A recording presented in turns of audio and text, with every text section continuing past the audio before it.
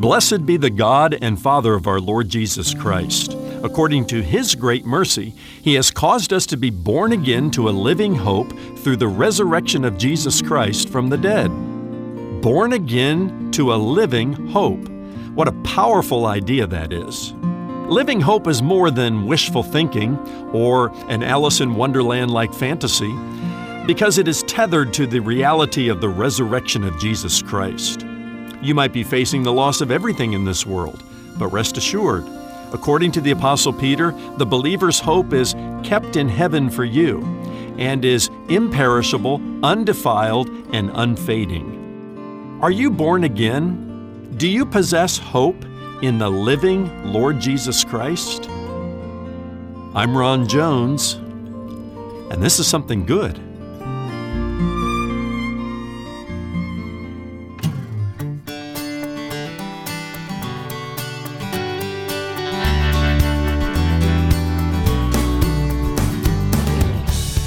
Let me ask you, what are you hoping for today? And to what are you clinging for that hope?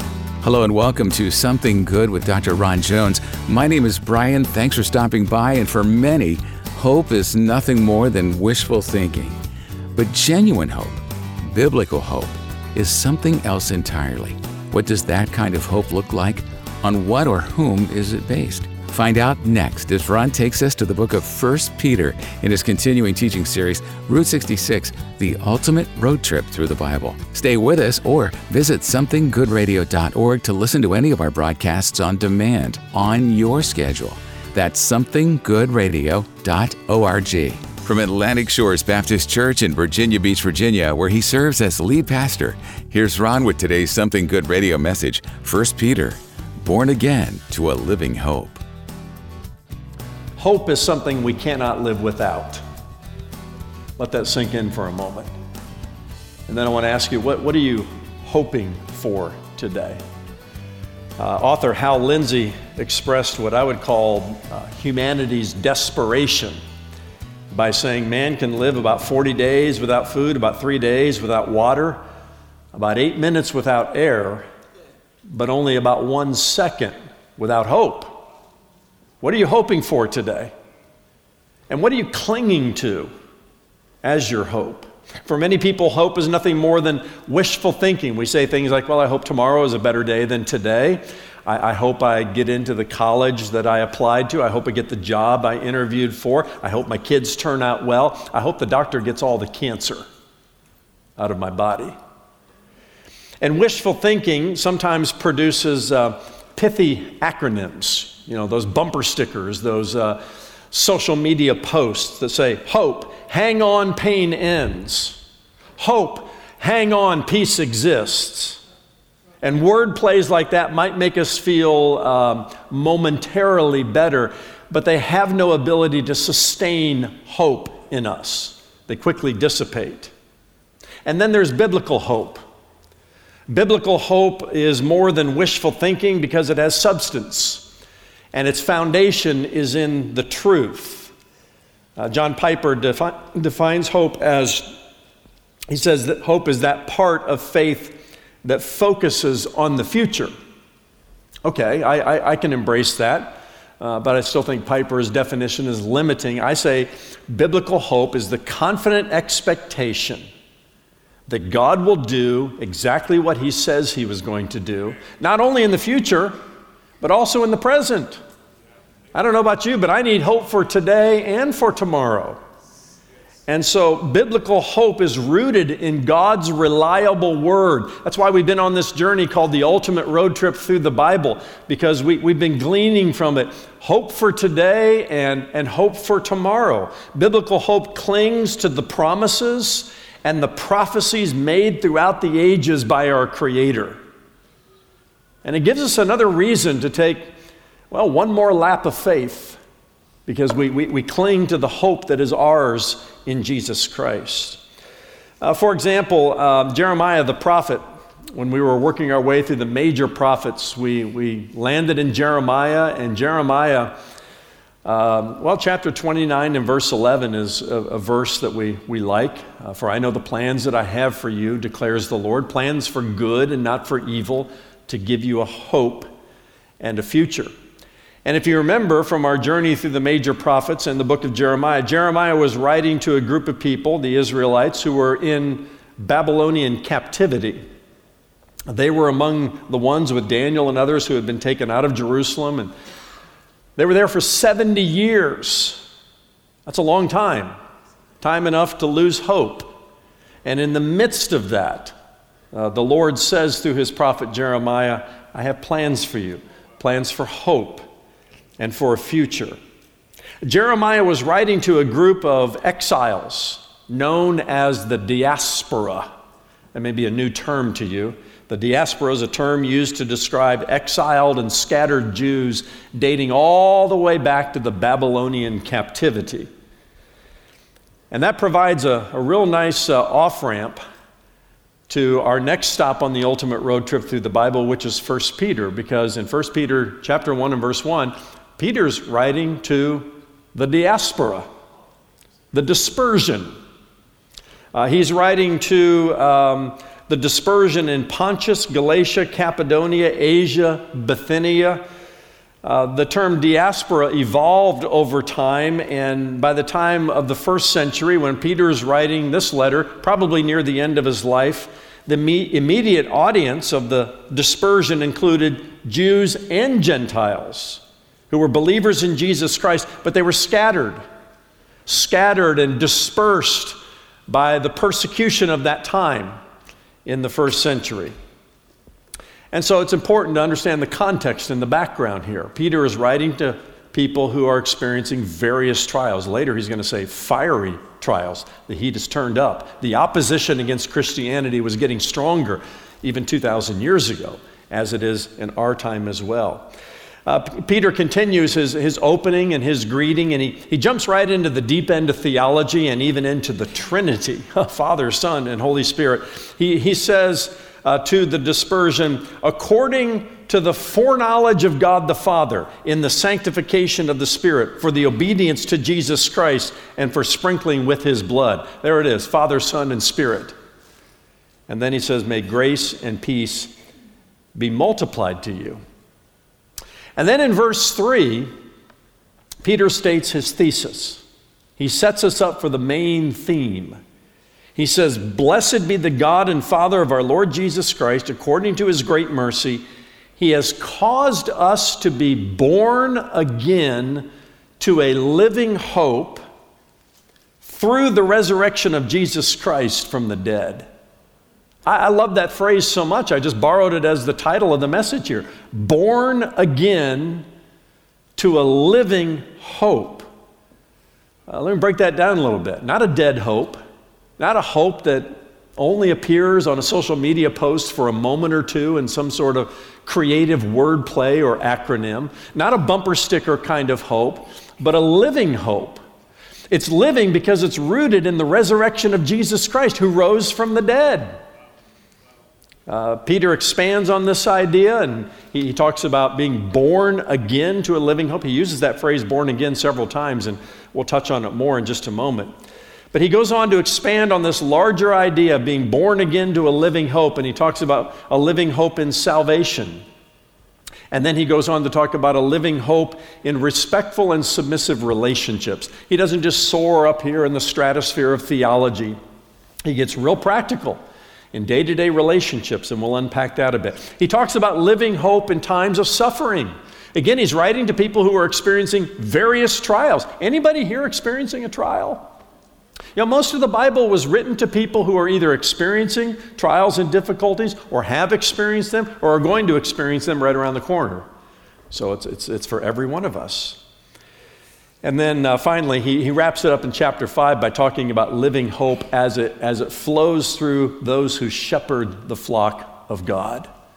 And let's begin in chapter 1, where he talks about a living hope in salvation.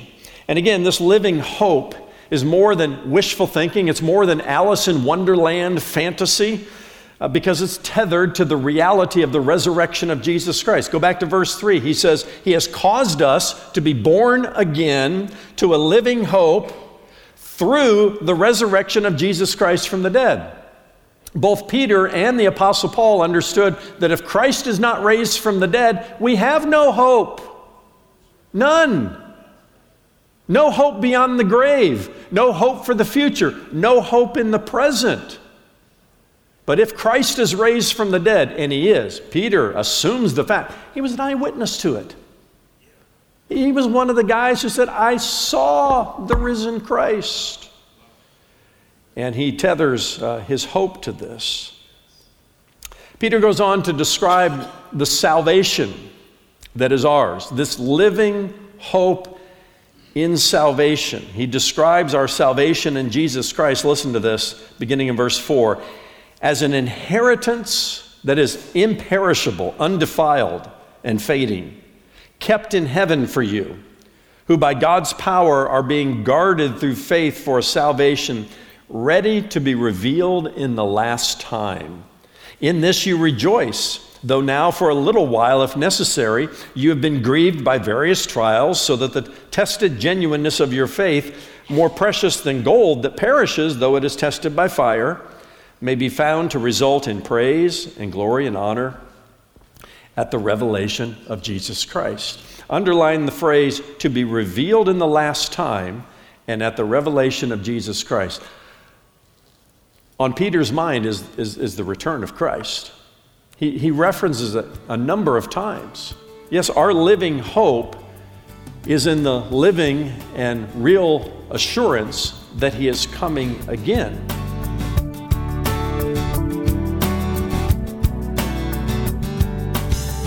Still ahead, the second half of Dr. Ron Jones' Something Good Radio message, 1 Peter, Born Again to a Living Hope. Listen to Ron's messages on demand on your schedule at somethinggoodradio.org.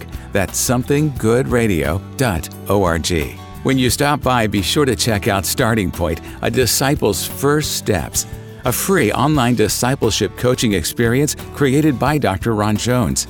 Look for Something Good courses when you visit our new streaming platform at somethinggoodradio.org. That's Starting Point, a disciple's first steps, where you'll discover what it means to be a disciple and learn how to help others grow in their Christian faith.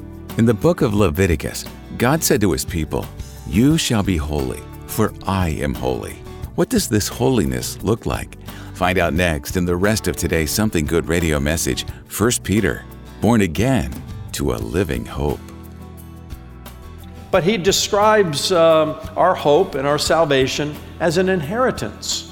I don't know if you're inheriting anything from your family, but that's always nice to, learn that an inheritance is waiting for us. But as believers in Jesus Christ, we have an inheritance that is waiting for us. You may be facing the loss of everything in this world. Everything. It can just go up in a puff of smoke, can't it? But rest assured, the believer's hope, he says, is kept in heaven for you. The ultimate Fort Knox, the safe place where that inheritance can never be taken away. He goes on to describe our inheritance in Christ as imperishable, undefiled, and unfading. I can't think of anything in this world that fits into that category, because everything that I touch is fading. It's defiled, meaning corrupted by sin and the fallenness of our world. It's perishable. The only thing that lasts beyond this life are souls and the Word of God. Everything else will perish, except for that inheritance that is yours in Christ, kept for you, secured for you in Christ. Peter goes on there in chapter 1 to talk about the prophets who searched and inquired carefully into this living hope. Did you get that sense when we were on those road trips through the major prophets and the minor prophets, and they were dealing with things in the present but also in the future? He says they searched and inquired carefully about this. And then he says this is a drop the mic moment. God's grace and salvation is something into which angels long to look. Ooh. What does he mean by that? Well, angels are angels, and humans created in the image of God are humans created in the image of God. Human beings never become angels. Please don't say, my sweetheart died and became an angel in heaven. No, he or she did.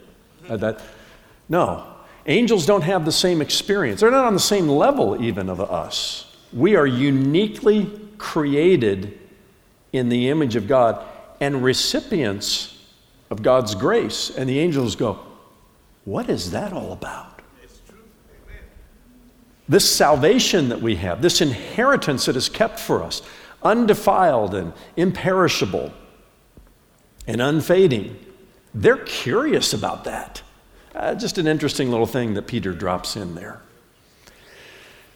Peter goes on to explain the implications of our living hope in salvation. If you are a possessor of this inheritance in Christ, he says you must gird your mind for action. Set your hope on the grace of God and pursue holiness. To strengthen his point about personal holiness, Peter goes back to the Old Testament book of Leviticus, and he quotes the Lord saying, "You shall be holy, for I am holy." I got to tell you, I can admit this now, 60 weeks into this series. I thought I would crash and burn in Leviticus. I thought we just wouldn't make it. But we learned what? We learned to say, I love Leviticus. Guess what? Peter loves Leviticus.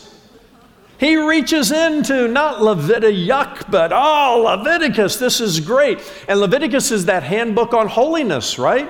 It instructed the Levites back then as they served the Lord in the tabernacle and all that, how to, be holy as the Lord is holy. But there's an application for us today too. The standard hasn't been lowered. Now, you are positionally, as a believer in Christ, holy before the Lord. You may not feel that way. You might not even act that way sometimes. But positionally, you are holy before the Lord. Practically, well, how close is your practical holiness to your positional holiness? We need to keep closing the gap in the power of the Holy Spirit and keep pursuing personal holiness. You shall be holy, for I am holy, the Lord says. He goes on in terms of the practical implications of this living hope in salvation to say we must love one another earnestly from a pure heart. He says, since you have been born again. There's that phrase again. Not of perishable seed, but of imperishable, through the living and abiding Word of God. That's verse 23 of chapter 1, and this is the second time that Peter uses the phrase, born again. It's a phrase reminiscent of the conversation that Jesus had with a Pharisee named Nicodemus, recorded in John chapter 3. And Jesus said to Nicodemus, a religious man, you must be born again.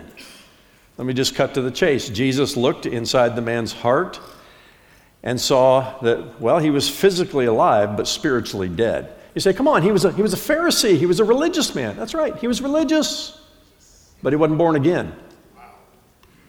And you can be here today, and you can have a perfect Sunday school record and be a good person, but you're not born again. Jesus said you must be born again. That part of you that was created to have a relationship with God, well, arrives in this world dead.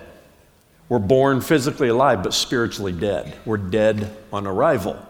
Thus, we must be born again. Peter says, born again to a living hope. What that tells me is living hope is not possible unless you've been born again.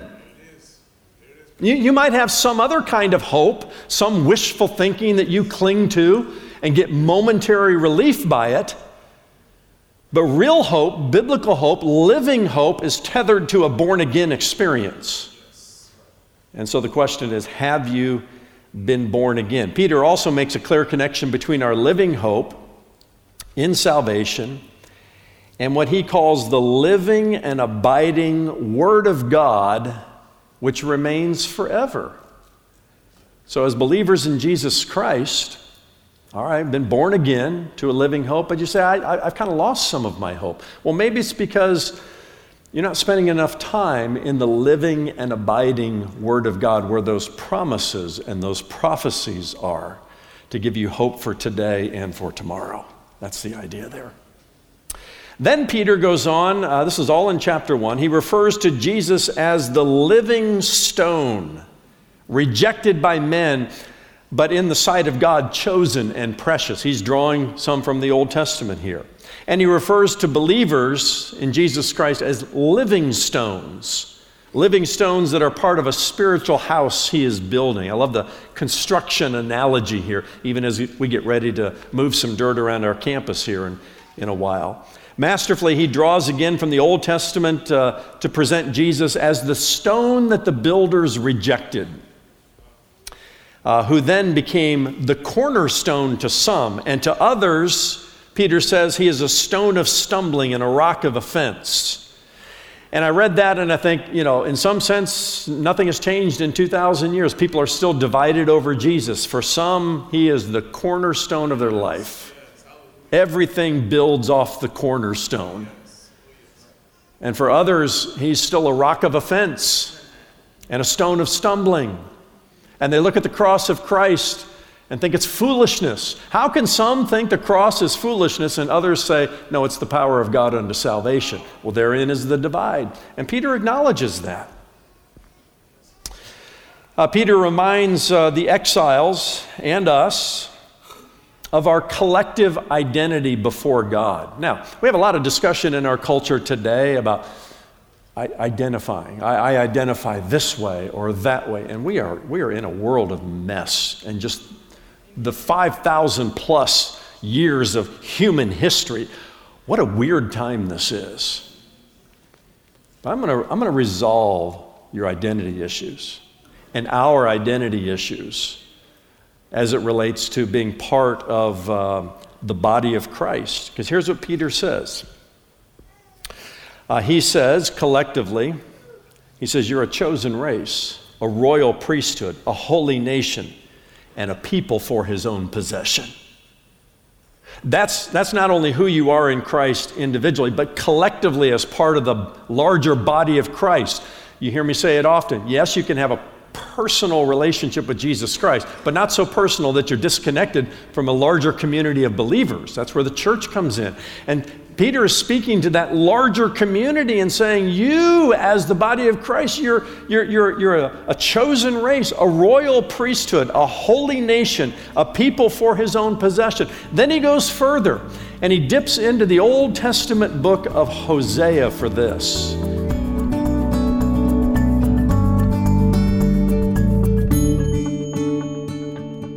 As a believer in Christ, you are a citizen, not of earth, but of heaven. As Hebrews 13:14 tells us, this world is not our home, but we look forward to our everlasting home in heaven.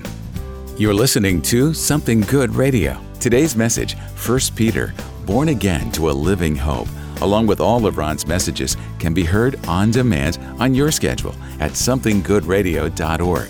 Check out the Something Good digital library with more than 500 hours of Bible teaching from Dr. Ron Jones to help you in your journey with Jesus. That's somethinggoodradio.org. The power of prayer is undeniable, and today we'd like to pray for you. Stop by somethinggoodradio.org anytime and share your request with us. Click on Explore and then scroll down to the How Can We Pray For You option. That's somethinggoodradio.org.